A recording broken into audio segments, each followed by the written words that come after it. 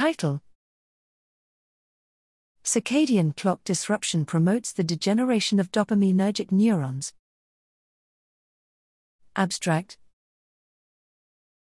Sleep and circadian rhythm disruptions are frequent comorbidities of Parkinson's disease, PD, a disorder characterized by the progressive loss of dopaminergic, DA, neurons in the substantia nigra.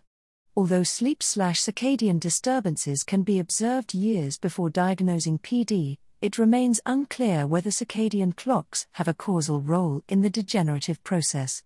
We demonstrated here that circadian clocks regulate the rhythmicity and magnitude of the vulnerability of DA neurons to oxidative stress in Drosophila. Circadian pacemaker neurons are presynaptic to a subset of DA neurons and rhythmically modulate their susceptibility to degeneration.